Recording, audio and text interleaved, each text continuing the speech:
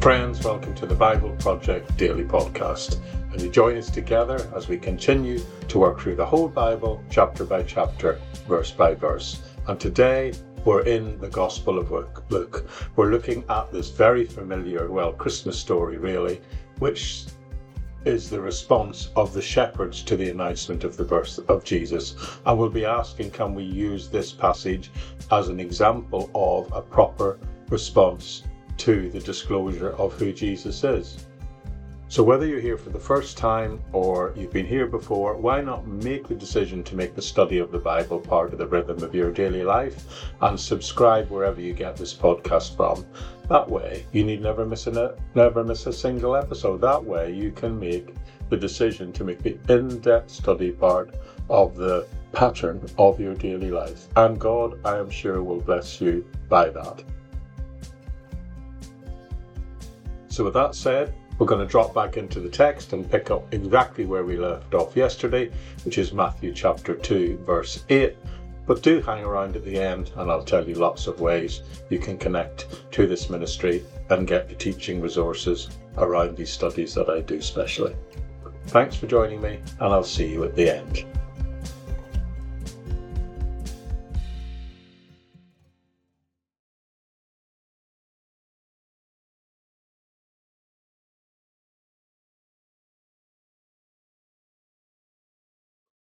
Okay, today's passage is Matthew chapter 2, verse 8, where we see an announcement of the birth of Jesus, an announcement made to shepherds on the hillside, and we'll ask the question, is there a proper response to the announcement of the birth of Jesus?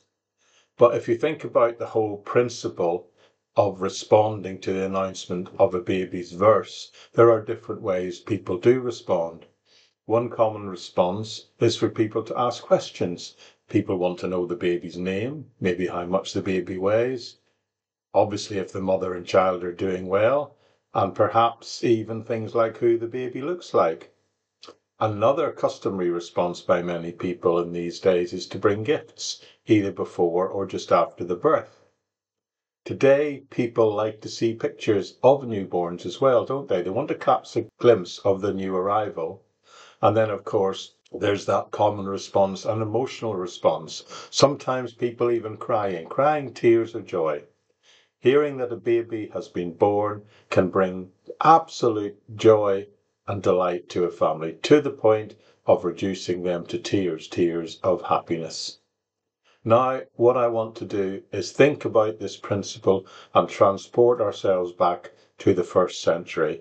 And imagine being among the very first people on earth to hear about the birth of Jesus. While it has been announced that they would be born, the story has now shifted. This is the first time the announcement is going to be to a wider group outside the immediate family of the people involved. People who would have heard nothing about this before. So we're going to look at it and look at their response. What I'm going to do today is read the whole passage that I'm going to unpack. So turn with me or listen as I read Luke chapter 2, picking up where we left off last time in verse 8. And in this passage we're going to meet the shepherds. And it says, "Now there were in the same country shepherds living out in the fields, keeping watch over their flocks by night. And behold, an angel of the Lord stood before them, and the glory of the Lord was around them, and they were greatly afraid. Then the angel said to them, 'Do not be afraid, for behold, I bring you good tidings of great joy, which will be to all people. For there is born to you this day in the city of David a Saviour, who is Christ the Lord. And this shall be a sign to you. You will find a babe, wrapped in swaddling clothes, lying in a manger.' And suddenly, with the angel, there was a multitude of the heavenly host, praising God and saying, 'Glory to God in the highest, and on earth peace, goodwill towards men.' So it was, when the angels had gone away from them into heaven, that the shepherds said to one another, 'Let us go to Bethlehem and see this thing that has come to pass, which the Lord has made known to us.' And they came with haste and found Mary and Joseph and the babe lying in a manger. Now when they had seen him, they made widely known the saying which was told them concerning the child. And all of those who heard it marvelled at these things which were told them by the shepherds. But Mary kept all these things and pondered them in her heart. Then the shepherds returned, glorifying and praising God for all the things that they had heard and seen as it was told to them.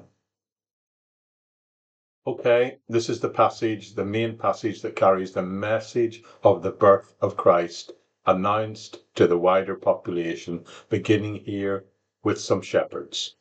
Now we can divide this passage into two parts, the initial announcement and the response of the shepherds to the announcement. The choice of the shepherds as they first hear about Jesus and his birth, what we see them do, how we see them react, is significant. Their reaction, in fact, I would say, is really quite remarkable. So let's look first of all at the announcement itself to these shepherds. But let me begin by asking, why would the angels choose shepherds as the very first people on earth to hear the news of Jesus' birth? Now, there are several reasons suggested why this was the case. And it has to be said that they all have a certain degree of merit. Shepherds were known for their simplicity. They didn't belong to the nobility or the wealthy class, or the educated class, the influential philosophers, rabbis of their day. In fact, in 1 Corinthians chapter 1, verse 26, Paul tells us, "Not many of the mighty are called. God tends to favor the humble and the simple." Well, that's a comforting thought for most of us, I'm sure. So these were guys, simple guys, plain guys, who in effect were always on the move. They were living in the fields, and it is these people, these very people, that the angel chooses to reveal the great news, not just of what's happening, but to offer it first to these regular, well, I suppose you could just say ordinary folks. Now, on top of that, shepherds were known to be a little bit of, shall we say, unscrupulous characters. They were known for their sins, for want of a better word. And here's the remarkable part. These were shepherds in Bethlehem, it says. And that's a very clear, key detail that's given. Now, Bethlehem is just 6 miles from the city of Jerusalem, where the temple is located. The temple, of course, required animals for sacrifice, often consisting of lambs and sheep, amongst those other animals. So these shepherds, many believe, oversaw flocks of sheep, probably ones that would be used eventually as sacrifices in the temple. But here's where the symbolism comes. The angel announces the birth of Christ, of course, who himself is the Lamb of God. Here it is announced to shepherds who will understand more the significance of a lamb as a sacrifice for sin, for in a sense that is their occupation. They would care for these innocent young lambs, and at the same time they would sell them and see them taken away to be sacrificed. So what was it like for these shepherds? Well, the text tells us that suddenly an angel of the Lord appeared before them, and the glory of the Lord shone brightly around them. Other extra-biblical accounts talk of that night becoming brighter than even the noonday sun on a cloudless day. The impact on these shepherds would have been profound. They were not just startled, it actually says in the text that they are terrified, as anyone might be when faced with such an overwhelming, well, a supernatural sight, really. Many people talk about God, but I suspect that most of us would actually be terrified if ever we were to encounter him face to face. And that's probably what's happened here to these shepherds. They were terrified, and upon seeing the glory of God around them, well, imagine that happening today. How frightening it would be for some people. But the message is clear here. They're told, don't be afraid. The angels are bringing good news. That's what they're told. In fact, tidings of great joy, which is not just for you, but for all people. Now, what I'm about to tell you is that this phrase, good news for all people. It appears in verse 11, and I'd like to explain it. For there is born to you this day in the city of David a Saviour who is Christ the Lord. These Jewish shepherds are being told that the Messiah has arrived and that he is Lord. Now, when the New Testament uses the phrase, mentions Christ as Lord, it's not talking about a master, it's affirming his deity, his lordship. To a Jew in the first century, the Lord would have automatically meant God. God is here. So they were receiving the announcement, let's be clear about this, they would have known what it was. They were receiving an announcement that there was the Messiah, who is also God himself, has arrived, and he is going to be a saviour of his people. The angel then gives them the sign. He says, you will find a baby wrapped in swaddling clothes lying in a manger. Now that at that point doesn't sound like a unique plan, as all babes are wrapped in some sort of swaddling clothes. However, the twist here, which would have been unusual, is that they are told that this baby that they are to seek out is going to be found in a manger. Babies are not typically placed in feeding troughs for animals. They would, of course, known exactly what a manger was. So the key sign here to enable them to find the baby, this unique, special baby, the Messiah, in fact, is that he will be found in a manger, And that's how they will know that this is the Messiah they found. And then it goes on, suddenly a multitude of heavenly hosts appeared, praising God and saying, glory to God in the highest, and on earth peace and goodwill to all men. Noticeably, the text doesn't say they sang, but it says they praised and said glory to God in the highest and peace and goodwill towards men. We tend to sing that nowadays, and there's nothing wrong with that, but the passage just talks about praising, which probably means that they were uttering these words. The message is about giving glory to God because of the fact that peace at last, is going to come on the earth. Now, while the ultimate peace on earth we know will only happen when Jesus Christ returns, his arrival still will bring personal peace with people and their relationship with God. And when people within a community embrace Christ, then there will be peace. Well, there should be peace between those individuals. The Hebrew word for peace, shalom, here conveys more than just an absence of conflict. This is about a very wide-ranging peace, a peace that means a general sense of well-being. It could mean health, it could include prosperity, it could include security, but it's all about the whole perspective of living a shalom, happy, peaceful, and complete life. And it is that type of peace the Messiah, we were told, will bring. Peace with God and the potential for peace on earth to all men when he returns. Now, this phrase, goodwill towards men, in verse 14, has led to some translation debates over the years because of the variation in some of the early manuscripts. The majority of manuscripts are in agreement with the reading, goodwill towards men. That's it, plain. The translation that's used in the King James Version, the New James Version, and the vast majority of manuscripts use that translation. It is worth adding that about 150 years ago, two older manuscripts were discovered that were considered chronologically closer to the original New Testament text. And some of recent translations published since 1881 are based on those manuscripts, and they differ in their translation, using the term peace to men of goodwill, or similar phrases.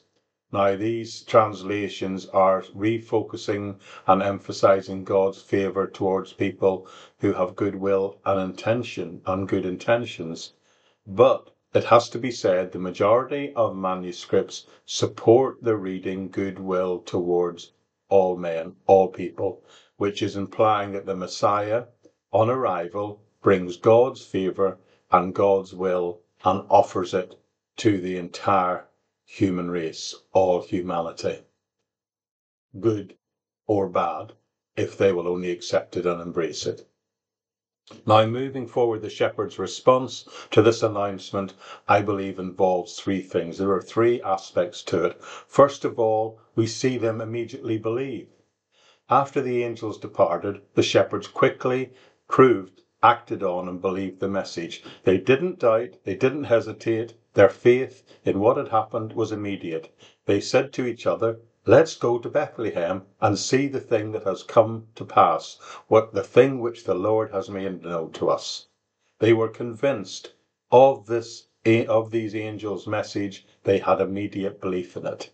The second thing we see them do is they immediately respond. It says the shepherds came with haste to find the baby. This implies that they got up and they acted swiftly on that initial belief. They didn't just believe the angels and then procrastinated or waited or questioned the message. They immediately went searching for the child straight away. It says they went far and wide. They went and they shared the news of it straight away. So the third thing they did was they also believed it, acted on it, but they told others about it as well. Upon finding Mary and Joseph and the baby, they didn't just keep this incredible news to themselves after that. Verse 17 towards the end says, when they had seen him, they made widely known the saying which was told them concerning this child. So their response was immediately to share the message, to share it with others. They didn't hide this incredible news even for a second. They let it spread as far and wide as it could. So in essence, the shepherd's response is characterized by their immediate faith, a quick call to action, a quick response, followed by a widespread sharing of the good news of the birth of Jesus to other people. And their reaction, I believe, is the proper reaction to the announcement to the arrival of Jesus. Their reaction serves as an example still today how we should respond to the message of the Messiah, the good news of God's Messiah. We should believe, we should then act on it, and we should share that good news with others. Mary, if you remember, opted for a slightly different response. Mary, if you remember, said she chose to ponder these events in her heart. Her reaction demonstrated that she reflected and contemplated it in her heart, and she considered the significance of the Messiah's birth. This response also may indicate her desire to give full credit and attention to the Lord, allowing only him to receive the glory. Ultimately, the shepherds, after witnessing the Messiah's birth, returned to their work. And it says they returned back glorifying and praising God whilst going about their daily activities. So their response also highlights the importance of continuing ongoing attempts in our lives to continue to glorify and please God in all aspects of our life, even if that includes one's everyday mundane work. So in summary, the shepherds, their response was immediate belief, hasty action, and then a widespread sharing of the gospel, continuing even when they went back to their ordinary lives. And I think that that should serve as a model as how every one of us should respond to the message of the Messiah. They demonstrate the significance of embracing faith, then acting on it promptly, and sharing that good news with enthusiasm to other people, and ultimately glorifying and praising God in all aspects of their life as they did it. God's greatest gift should awaken in us a sense of gratitude. Christian poet and writer Alexander Pope wrote in the 18th century about this. I'll quote him. He said this, "Rejoice that the immortal God is born so that mortal men may live in eternity. Rejoice because the rich bard of the universe became poor that he might enrich us." These shepherds responded immediately, spontaneously, even carried on responding in the humdrum of their daily lives and their usual work. Remember, this happened at night. These guys are out on the hillside, pulling a night shift, to use the modern phrase, and they still, immediately these happened, went about their business and found the child and then returned praising God. And that, my friends, is the story of the shepherd. What did they do? They responded by believing, and then they told everybody about what they saw and heard. They immediately went and sought him out, and what they told everybody what they'd seen and heard about these angels appearing and praising God. Okay, I'd like to finish by making a couple of observations about this passage. Firstly, you've got to hold these alongside the other group who were told about the birth of the Messiah, the wise men, the Magi. We heard about when we worked through Matthew's account of these events, and I've also done some stuff about it in my art reactions on some of the paintings around these stories. So it's worth asking and just pausing for a moment, is there a difference between the way the wise men acted, the Magi, and the shepherds' response in how they responded to receiving the good news of the Messiah? In response, we see the wise men bought presents, but in this case, we see the shepherds, what they bring to the party, so to speak, what they bring before God in response is a testimony of praise. Now, you see, there's a difference here, and the difference is appropriate. And that's because the wise men, the Magi, they were looking for a king. Do you remember that? So it was entirely appropriate for them to bring gifts that were fit for a king. The shepherds, on the other hand, were not told anything about the Messiah being a king. Notice the text doesn't mention it. He is disclosed as being a saviour. So the appropriate response to the birth of a saviour, the appropriate response to any of us who has a saviour revealed to us, is to simply praise that saviour and offer a testimony of faith in him.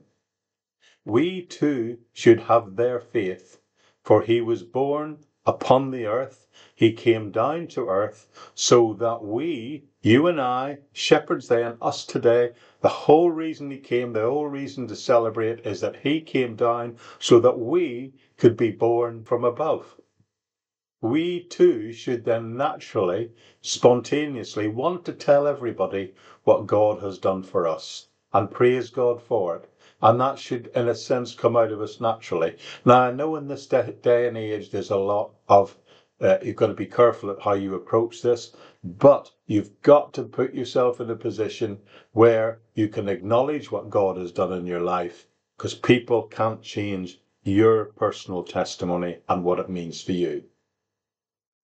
And you know, the most appropriate time to do that sometimes is simply to credit God even when things are going bad. That's probably one of the most effective ways you can still praise God and still give a testimony of God as your Saviour without sort of hitting people head on and trying to convict them of their lives.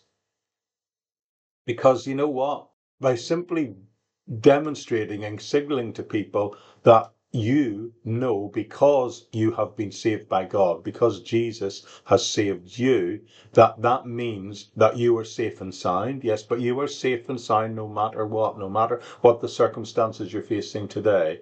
And that's what they will listen to. That's what most people will listen to when they hear about a Saviour and they hear about God being praised. It's when someone says, in my difficulty, in my struggling, in my suffering, I can still praise God. And I'll end on that note. I think that's the high point in which to leave it. I'll just close with a little illustration I found. There's a British church minister from the last century who tells the story of how he began to notice an uneasiness in his throat. He sometimes had difficulty swallowing and even occasionally stumbled over speaking. Soon after, his wife noticed he began to drag his leg a little. This is about 120 years ago. The doctors found out, they didn't have a word for it in those days, but they found out that he had an incurable disease that was causing all his muscles to waste. We're familiar with those conditions today. At that time, they didn't know what it was. He was told that the deterioration would not stop, and that was, of course, that's how it worked out for him. He was told also that his voice would continue to deteriorate and his throat would fail to the point that he would be unable to swallow. Now, when he heard that, this guy, in his testimony, threw himself into his work for an organisation that he worked for that had just started. At that time, it was called British Home Mission. It later became known as the Baptist Missionary Society, and it exists to this day and is a big missionary society operating within the UK and abroad. Anyway, for this guy, it launched him off into a frenzy of activity, if you like, to build this home mission up and make it effective. But within a few years, he found that he could do virtually nothing physically. All he could do was write, and he could also pray. When asked about the predicament by a newspaper journalist, his response was, "I don't mind if I can no longer be a general, but just give me a regiment or a platoon, and I'll serve in God's plan in that way instead. But now I find myself that the only person I can man is myself, but all I can do is I know that I can at least still hold a pen." Shortly after, he lost the ability to speak and communicate altogether. But just a few weeks before he died, he wrote a letter to his daughter, and in it he said this: "To wake up this day on Easter morning and have no voice to shout he is risen is difficult, it's hard. But to have a voice and not to want to shout he is risen would be far worse." Jesus has come, the announcement has been made. We have a voice, we can use it to celebrate what that means for us in our lives. Thank you for listening.